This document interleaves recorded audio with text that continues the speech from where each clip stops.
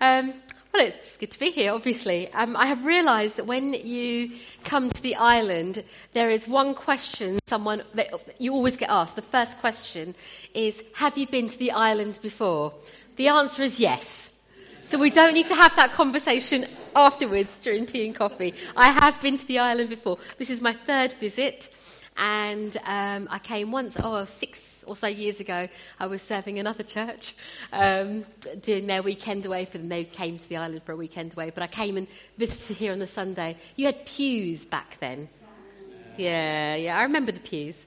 And then I came a few weeks ago and spent an evening with Mark and Jackie and a few others, just chilling out and enjoying company and sharing hearts, which is great.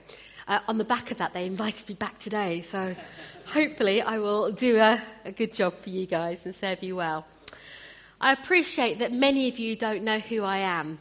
So, obviously my name is Jazz. You can tell that I am Indian just by the colour of my skin. I was born in India. I'm not going to give you my life story, it's okay. I grew up in a Sikh family and came to know Jesus for myself when I was 12. On Wimbledon Common, of all places. So Wimbledon is my home, but although I now live in Croydon. And the church in Wimbledon used to run a holiday club, and that's where someone explained to me about who Jesus was, and that's how I came to know him first. Short potted history there. It's a longer story. Maybe they'll invite me back for another session, and I can go into that a little bit more. I'm married to Tim, and we have 2 sons. Tim is at home, and he's preaching probably exactly the same time as me back at home church. We could have Skyped each other and compared our preachers, although I don't know what text he's using. I didn't actually ask. And we have 2 sons. One is now 17 and the other is 15. Both boys are adopted. They arrived to us on December the 2nd, just over 11 years ago. And so they were 6 and 4 when they came to us. And I don't know if you know much about adoption, but when the children arrive with you, you take 2 weeks off. And they don't go to school for 2 weeks, and we don't go to work for 2 weeks. And in that 2 weeks, we're supposed to get to know them. So we had Saturday and Sunday and Monday and Tuesday, and we were really enjoying the boys, and they're lovely. And they came from Leeds, so I should explain that. So they had strong northern accents when they came down to Croydon. Now, if you listen to them, they're proper Croydon, in it bruv, is kind of what they say. And they came, and after 3 or 4 days, we were going a little bit stir-crazy. We're like, okay, now what do we do? Because Tim and I weren't that good with children at that point. You know, we'd seen quite a lot of reruns of Cars after 3 or 4 days. We'd had enough. So I went, let's go to the park. And the boys are really excited, going, yes, we're going to go to the park. But of course, I'm a new mum, and I didn't realise, all you mums out there know, that you don't take your children to the park on a wet December cold day. It's not the thing to do. But I didn't know that, so I wrapped them up and we went round the corner to the park. And when they got towards the park, they're like, oh, Mummy, look, there's swings, Mummy, there's swings. Sorry, this chap's taking photographs of me. I'm just going to pose.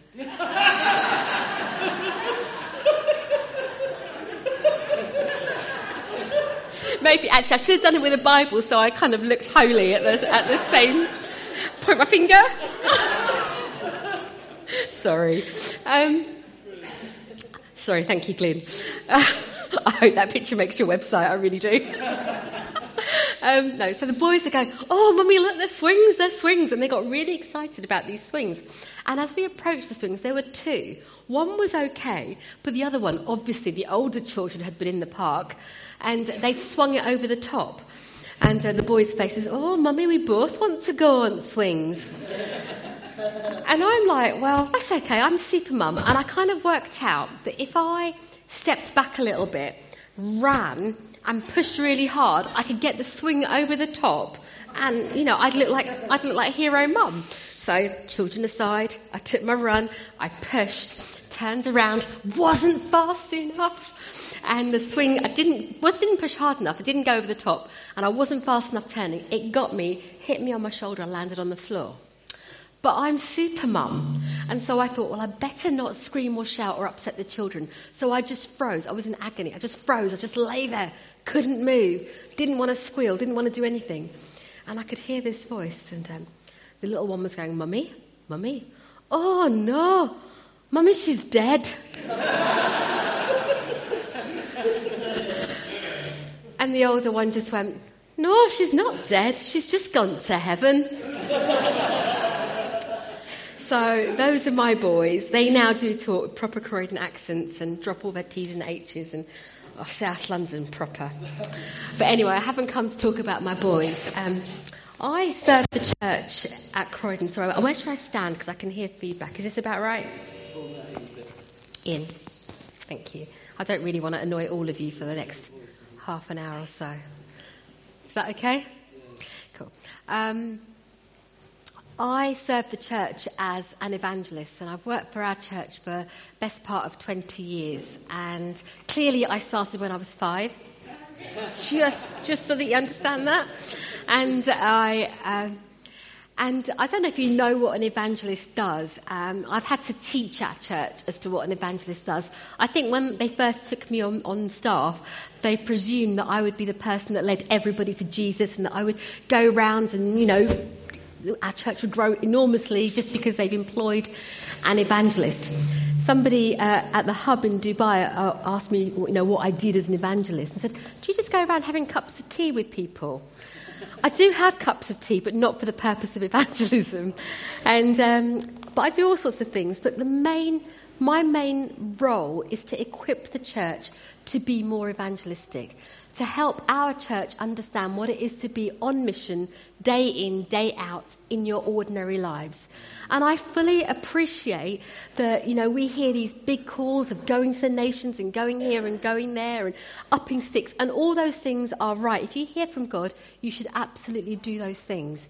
But actually, most of us sitting in this room are called to serve Jesus exactly where we are. And you guys are called to serve Jesus here on this island. You guys have got a mandate to see the island reached and won for Jesus, this community transformed. And so that's kind of what I'm here to do this morning, to provoke a little bit, to tease a little bit, but really to get you just a little bit more fired up and excited about seeing the Isle of Wight being associated with not just the Isle of Wight Festival and not just boats and a beautiful island, but actually the name of Jesus. Amen. Isn't that what you want? Yes. Yeah, it's what I would want.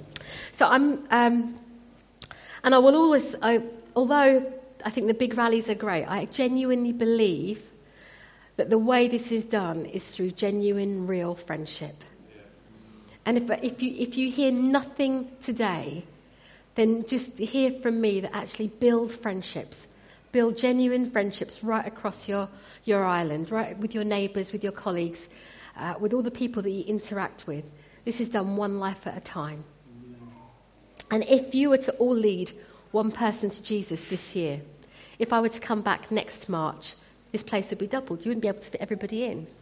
And if they were to then lead everybody to Jesus the following year, just imagine what it would be like, but through genuine, real friendships. However, having said that, I'm going to look at a completely different story in terms of what we're going to do this morning. I'm in John 4, if you've got Bibles, or it goes up on the screen. I don't know how it works in this church. We're in John 4, Jesus talking with the Samaritan woman. This is a passage that is a gift to the evangelist. I love this passage. It's got everything in here. It's got the drama. It's got the word of knowledge. It's got this. It's got the whole lot. So we're going to look at this passage and just see what God's saying to us through it this morning. Starting at verse 1.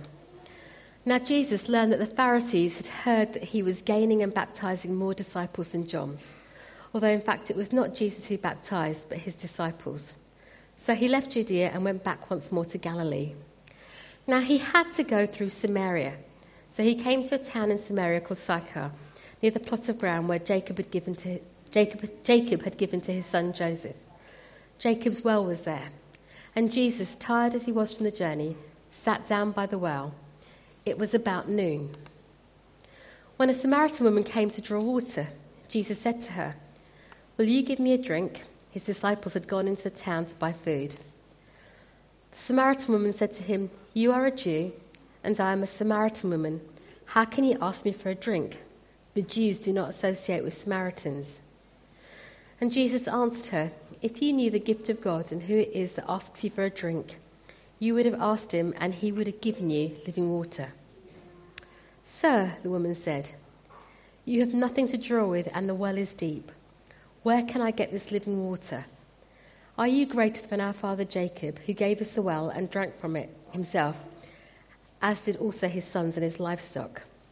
And Jesus answered, "Everyone who drinks this water will be thirsty again, but whoever drinks the water I give them will never thirst. Indeed, the water I give them will become in them a spring of water welling up to eternal life." The woman said to him, "Sir, give me this water so that I won't get thirsty and have to keep coming here to draw water." He told her, "Go call your husband and come back." "I have no husband," she replied. And Jesus said to her, "You are right when you say you have no husband. The fact is you've had 5 husbands, and the man you have now is not your husband. What you have said is quite true." "Sir," the woman said, "I can see that you are a prophet. Our ancestors worshipped on this mountain, but you Jews claim that the place where he must worship is in Jerusalem." "Woman," Jesus replied, "believe me, a time is coming when you will worship the Father neither on this mountain nor in Jerusalem. You Samaritans worship what you do not know. We worship what we do know, for salvation is from the Jews. Yet a time is coming and has now come when the true worshippers will worship the Father in spirit and in truth, for they're the kind of worshippers the Father seeks. God is spirit, and his worshippers must worship in the spirit and in truth." The woman said, "I know that Messiah, called Christ, is coming, and when he comes, he will explain everything to us." And then Jesus declared, "I, the one speaking to you, I am he." And we know that her response is to run back to the village, tell the village about this man that she's met that could tell her everything about him, and brings the village through, and a whole community is transformed. This passage has so many incredible nuggets that I want to draw from. And it's about living a life supernaturally, but every single day of your lives. The first bit I want to just go back to that. I just want to pick up. It's verse 4. Now he had to go through Samaria. Those of you that like a bit of Bible history, geography stuff, the reality was that the Jews would never go through Samaria. In order to get to where he had to go, he would have had to go round the long way, add a couple of days to his journey. But for whatever reason, led by the Holy Spirit, revelation of God, Jesus felt compelled to go through Samaria.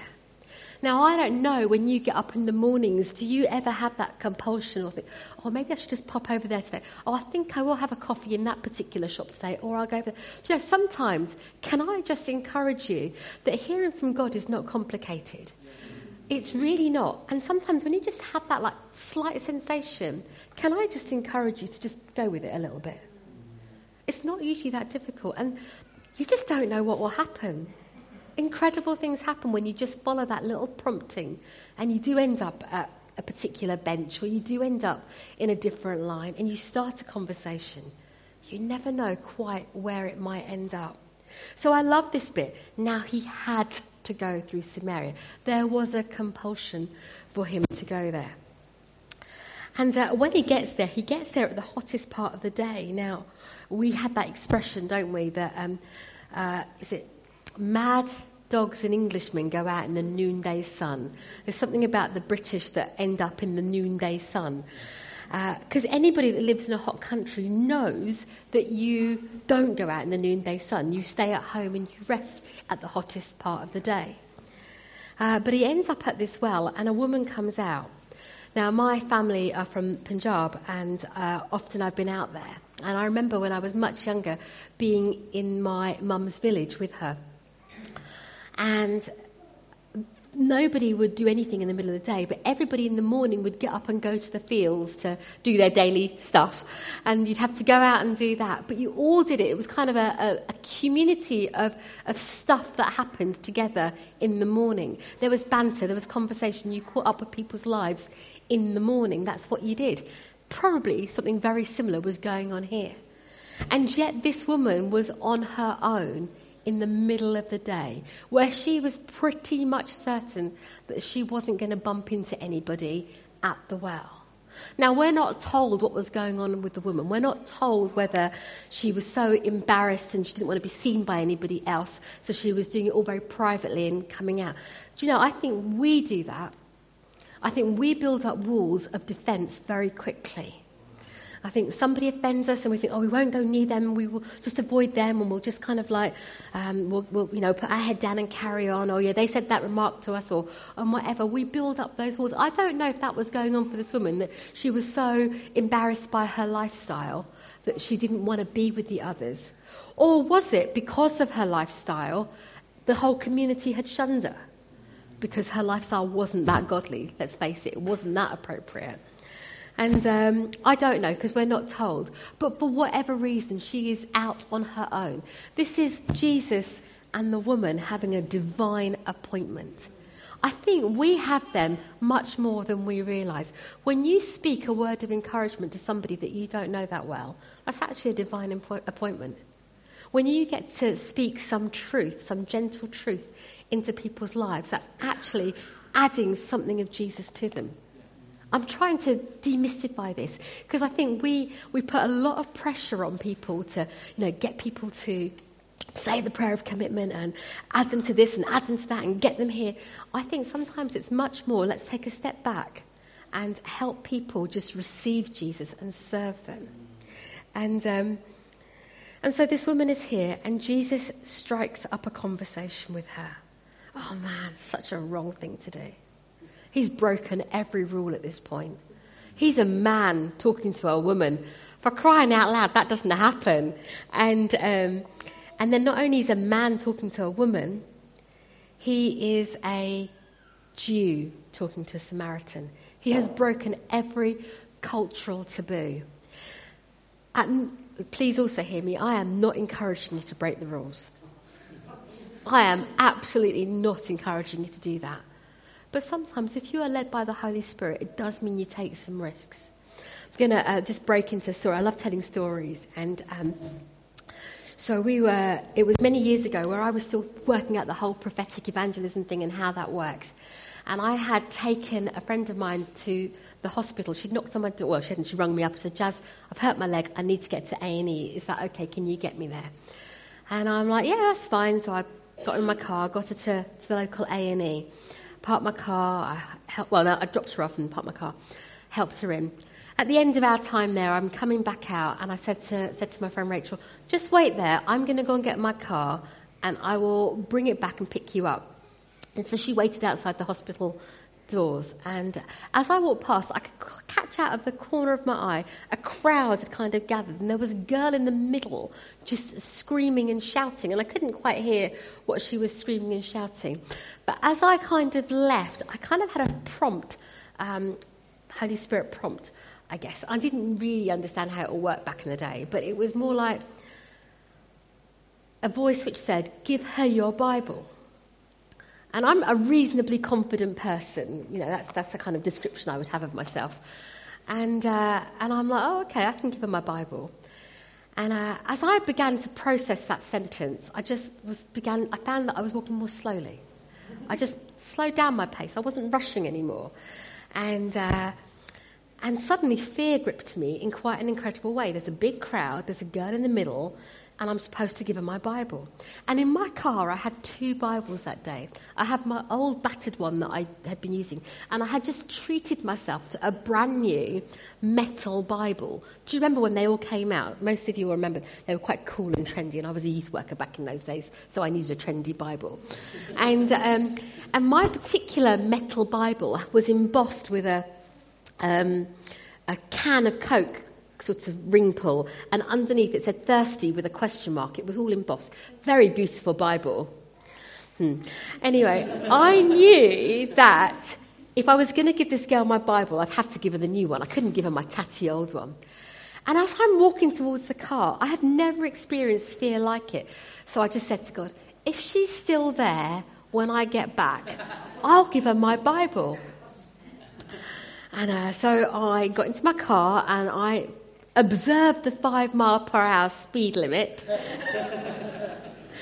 and observed, all the rules of the road, gave way to lots of people. So by the time I got back to the gates, I thought she'll be gone, but actually the crowd had got bigger. So my friend Rachel, who I was ignoring, was trying to hobble over into my car, and I was like, I can't, I'm too scared. How am I going to walk into this circle to give this girl my Bible? And so Rachel's trying to help herself into my car, and she's like, why am I not helping her? And then Rachel, I've got to give her my Bible. Rachel, well, just do it. And I couldn't do it. I had one leg in, one leg out, and literally I did it for about 5 minutes. And in the end, I just did the 3 seconds of courage. 1, 2, 3, go. Picked up, walked into the middle of the circle, and I said, I'm really sorry. I know this is really random, but I believe that I want to give you my Bible. And in that moment, she stopped screaming and shouting. And she went, wow, thank you. And she started stroking the cover. I didn't stick around to find out what happened next. I ran out of there. I was in my car. I didn't observe any speed limit and went out of the hospital. And once I'd calmed down, I explained to Rachel what had gone on. And she'd been there for a good while waiting for me, so she had observed it for much, much longer. It had turned out that girl was screaming and crying out and saying, someone get me a drink, someone get me a drink now. I had just given her a Bible which said thirsty with a question mark on it. Okay, that's a fabulous story. I don't know the end of that story. I didn't stick around to tell her about Jesus or whatever. I trust in God that one day I will see this girl again in glory. Yeah. But that moment will be part of her story. That moment will be part of her story. That is what Jesus is doing in her life. And actually, that's fun. See, I get to tell that story now. I've told that story countless times. I get to tell that story, and it is fun. It was an adventure. Jesus doesn't make evangelism boring and a chore. It's fun. It's just enjoyable. It's your life that you are sharing with other people. So that's kind of, when I see that Jesus has this encounter with this woman, it's just part of an adventure that he's having. And he starts this conversation with her, breaking the rules, as it were, and asks her some questions. He's just taking the natural things around him and using that as a question, a conversation starter. And the one thing that I know the British are really good at, if you're stuck for conversation, is let's talk about the weather. Let's be honest. Who hasn't spoken about the weather this week? Even Mark and I have had conversations about the weather this week, just because he didn't know whether I was going to make it here this morning or not. And I'm like, a bit of snow, that's not going to stop me. But it's easy to start a conversation with people. It really, really is. And we all have different personalities, so you don't have to be extrovert to start a conversation. You can just talk about the weather. So he takes the natural things around him and has this conversation. And then I think he has a word of knowledge. So he knows in his heart that this woman is leading a loose lifestyle. But he doesn't embarrass her. He doesn't come out with, I know your sin. I don't think that's what prophetic words are about. Prophetic words are about, encouraging, building up, lifting up, getting alongside. And so he's obviously got this revelation, bearing in mind Jesus is obviously the Son of God, but also fully human at this point. And so he asks her some questions. And even when she gives an answer and says, I have no husband, he doesn't embarrass her by saying, you're lying, I know about you. He affirms her. And he says, what you have said is quite true. And but then, and I love that. And then he goes on to reveal what he actually knows. But he's built her up first. He hasn't put her down. He's got on her wavelength. And he's opened up that door to be able to speak some more truth into her. We moved into the house that we currently live in about 8 years ago. And I was coming home having dropped the kids off from school one day, and I bumped into a lady, never seen her before. And she was in tears. And so when you bump into somebody in tears, you're going to have to respond. And I'm like, I don't know what to do. So she was a Chinese-looking lady, and I'm like, okay, so is everything all right? And we start that, you're crying, obviously. And just as I asked her, is everything all right? I knew in my heart, more than anything else, this woman wanted a baby. That's what I knew. I just knew it. I can't say I had a big revelation, but that was just something that rose up. It could have been anything. You know, she was a woman not a dissimilar age to me. It could have been grief, it could have been depression, it could have been marriage problems. I didn't know. But in my heart, I was like, no, this girl wants a baby. That's what she wants. But I'm not going to say to a random stranger that I meet on the street, you're struggling to get pregnant, because that's just really not done, is it? It's not the done thing. And so I just chatted to her and I asked her a little bit. I think we'd had about 3 sentences, and she suddenly burst into, I want a family. And at that point, I'm like, well, God, you want to do something in this woman's life. So at that point, she offered the information. I didn't share it. And then I just went, I'm a Christian. Would you like me to pray with you? 9 months to the day, she had a baby. She's one of my neighbours. Yeah, it is. It's exciting. She's one of my neighbours. Her kid is, well, he goes to primary school now. I see him around. And one of my neighbours is their childminder and so on. But I was never going to embarrass her by saying, I think you've got fertility problems or something's going on, or what kind of, that would just be so wrong. I'm not known for my tact, but there are times when I do use tact. I can use it. And, it's not the first thing you say about me. But because God had revealed it to me, I knew that he was going to do something for her. I knew that. I knew it in my heart. I was absolutely certain. And so I could very boldly offer prayer. And she, Buddhist background, received prayer on the street and fell pregnant. And I see her around all the time. She's not yet come to know Jesus, but it's forming part of her story. It really is. It's very exciting. And so I think what I'm trying to say is that Jesus had this encounter that, had a word of knowledge, talked to the woman, and then she what I love is that she reveals that she knows that someone called the Messiah is coming, which shows me that she's already searching for Jesus in her heart. That's what it shows me. And I think we live in a nation where people are desperately searching, and they are discovering that the things that they think fulfill them aren't fulfilling them anymore. And they're looking for their answers in all sorts of places. And we need to be ready to give an answer for the hope to which we are called. So I want to encourage you to talk about what you know and who you know. Even if you just know a little bit, talk about the little bit that you know of Jesus. Because what this woman then did was went down to the village. She didn't have a theology, right, did she? She just went down to the village and told them, come and meet the man who told me everything about me. That's all she knew. And she dragged them to meet Jesus. And he stayed a few days and the village was saved. But in doing that, how can I put this? She shared her story. And if I can leave you with one tool, the best tool for evangelism, for being on mission, is sharing your story. Just share what God's doing, what God has done in your life. I've shared a few stories this morning, and I know that for some of you that will have provoked you. And you'll have remembered stories of things that you've done in the past where you've seen supernatural things happen, or where you offered prayer, or that happened, or this happened. For others of you are thinking, I could do that this week. That's not so hard. I can get up and go for a coffee somewhere and spend some time just seeing what God will do.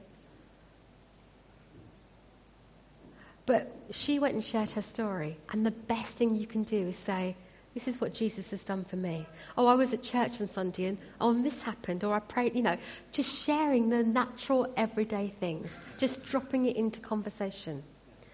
And so that's what I would encourage you with this morning. I could tell you countless stories of some of the fun that we have, but one of the stories I want to leave you with this morning is of my friend Mick and Elaine.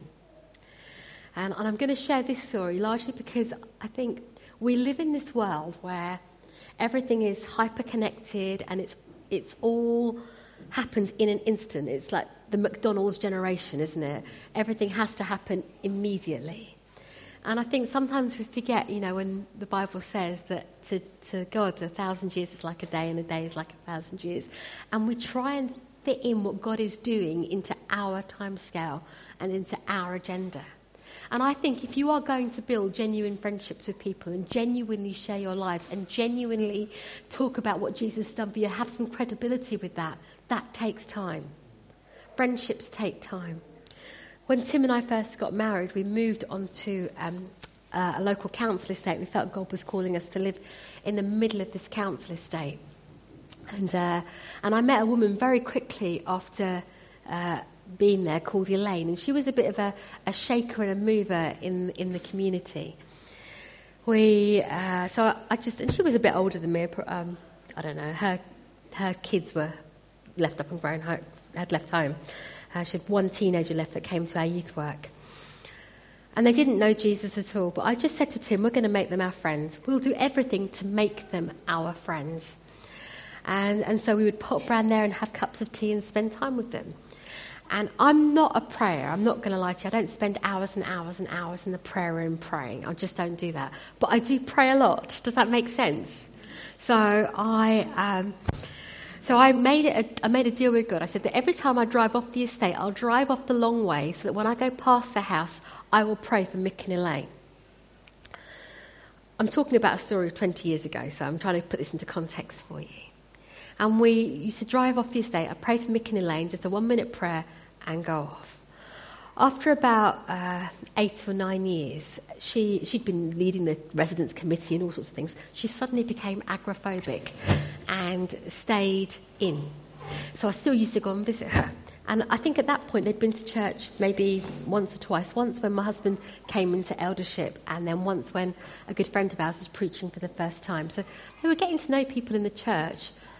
And then when she became agoraphobic, I was trying to find out what I could do to serve her. And she wanted to do crafts. So I set up a craft club, a knitting club. Knit and Natter is what we called it, just for her benefit. And I would go around, pick her up and take her to Knit and Natter. And we would knit and natter, and there'd be a group of ladies. And we did this for about 3 or 4 years. Just every Wednesday I'd pick her up, she'd come along, and she'd hear about what the church was doing from the other ladies. And then there came a point where she suddenly went, Jazz, I think I'd like to come and try your church on Sunday. She asked to come. So this is 10 years down the road. 10 years of being her friend. And I said, yeah, if you like, you can come along to church. So she came in on Sunday. Her husband couldn't walk into church. He'd hurt his back. But during the morning, there'd been a word of knowledge about bad backs, to which he responded, and he was immediately healed. He was very freaked out by it. There are no other words of describing that. He was just freaked out. And he went back to work that week, and he told anybody that would listen, went to that church, it's spooky. Went to that church, it's spooky. And he told everybody about what had happened to his back. They came back the following Sunday, and the Sunday after that, and the Sunday after that, and the Sunday after that. And that was about May time. And in October, Elaine was in her room at home, and this was her prayer. She said, Jesus, I've been using your facilities for quite a while now. I think I would like to get on your bus. And that was her prayer of commitment. And a few weeks later, her husband, actually it was my son who had a word of knowledge at church, and as a result of that, he gave his life to Jesus too. They're probably in their 60s now, and I remember Mick saying to me when he first got saved, Jazz, why didn't you tell me before? I've missed out all those years of knowing Jesus. He's weeping. I've missed out on all those years where I could have known Jesus. It's God's timing, isn't it? It's not us that does the converting, it's God that does that. That's his responsibility. But I remember driving Elaine home a couple of weeks after she had become a Christian. And we were just talking and chatting away. And she'd already got herself a Bible, and she was already filling in her standing order to be giving at church. And I was laughing. I went, you've really got this down. And she says, Jazz, you know what? It's like I've been born all over again. I didn't tell her that she'd become born again. But actually, for those 10 years that Tim and I, and it wasn't just Tim and I, there were many people involved in their lives, what had been happening is we've been discipling them. We've been showing them that, you go to life group, that you go to church on Sundays, you read your Bible, you do give, you get involved, They had been observing our lives. Our lives had been on display for them for 10 years. They didn't need me to teach them how to be added to church. They knew how to be added to church. And so I tell you that story just because sometimes I think we get frustrated when people don't get saved immediately and we're so busy trying to ram the gospel down their throats that actually we just cause more barriers. I'm encouraging us to love people, build those friendships, care for them, serve them, lift them up.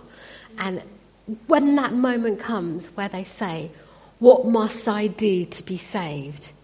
you'll be ready to tell them. But you are making disciples, which is all Jesus has asked you to do. Now, I've come to the end of my message and we have a few moments.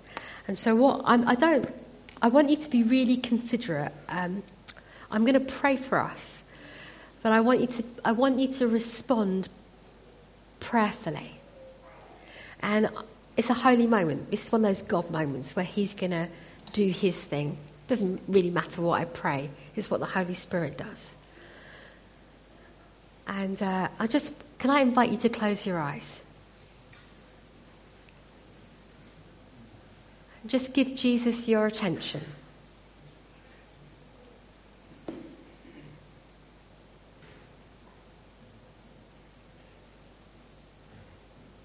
And just begin to just say, "Jesus, what is it you want me to do this week?"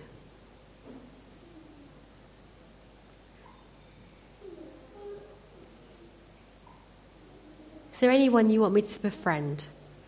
I loved Ashley's story about how his son befriended somebody at school.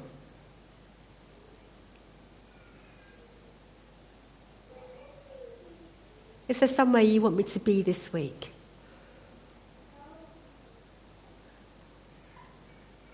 And just let Jesus reveal that to you.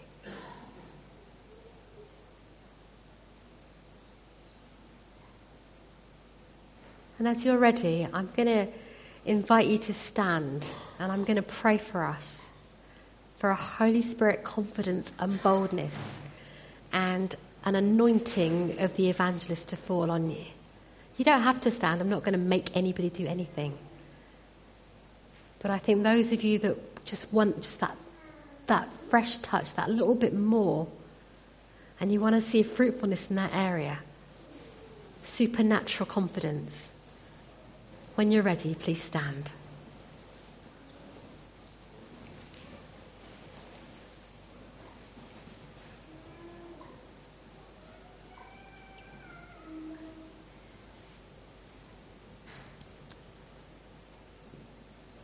Father, I want to thank you for this incredible, incredible company of men and women.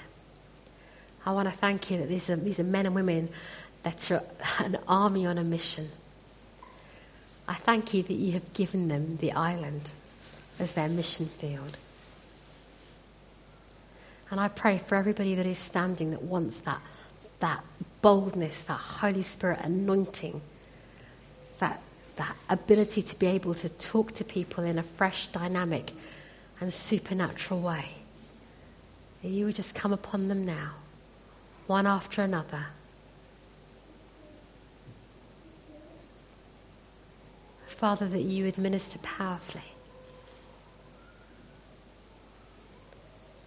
Holy Spirit, come. Just say to every ounce of fear, every bit of fear, you're to go now in the name of Jesus.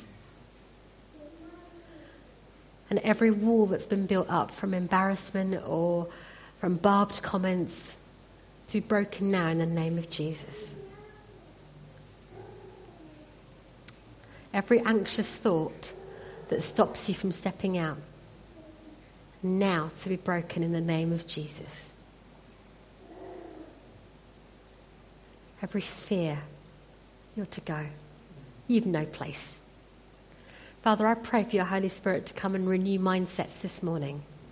Father, that you would rewire mindsets by your Holy Spirit, that they would be renewed in such a way that there'd be like just a boldness and unction to go out and to just tell people about what you have done. Father, I pray that you'd grow hearts this morning with greater capacity to love and to serve. Father, I pray for a blessing over friendships in this community, that this would be the most ridiculously friendly place in the whole of the UK.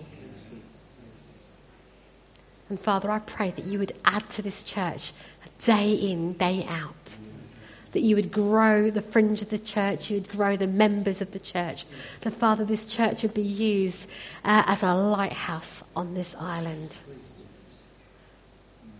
Father, that it would be obvious that you, Jesus, are Lord of the Isle of Wight. Amen.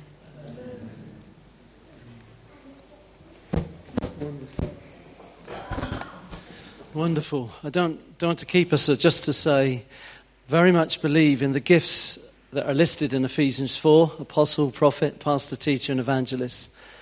And I know that many of you this morning know that you've encountered a gift, haven't you? You feel it. Just feel it in your spirit. Just recognize there's an anointing that comes with the gift that God gives. And you just feel faith rising in yourself, don't you? You think, I could talk to my friends. You just feel that faith. That's because of a gift. And so we just honour that gift. Thank you, Jazz, for that and recognise that.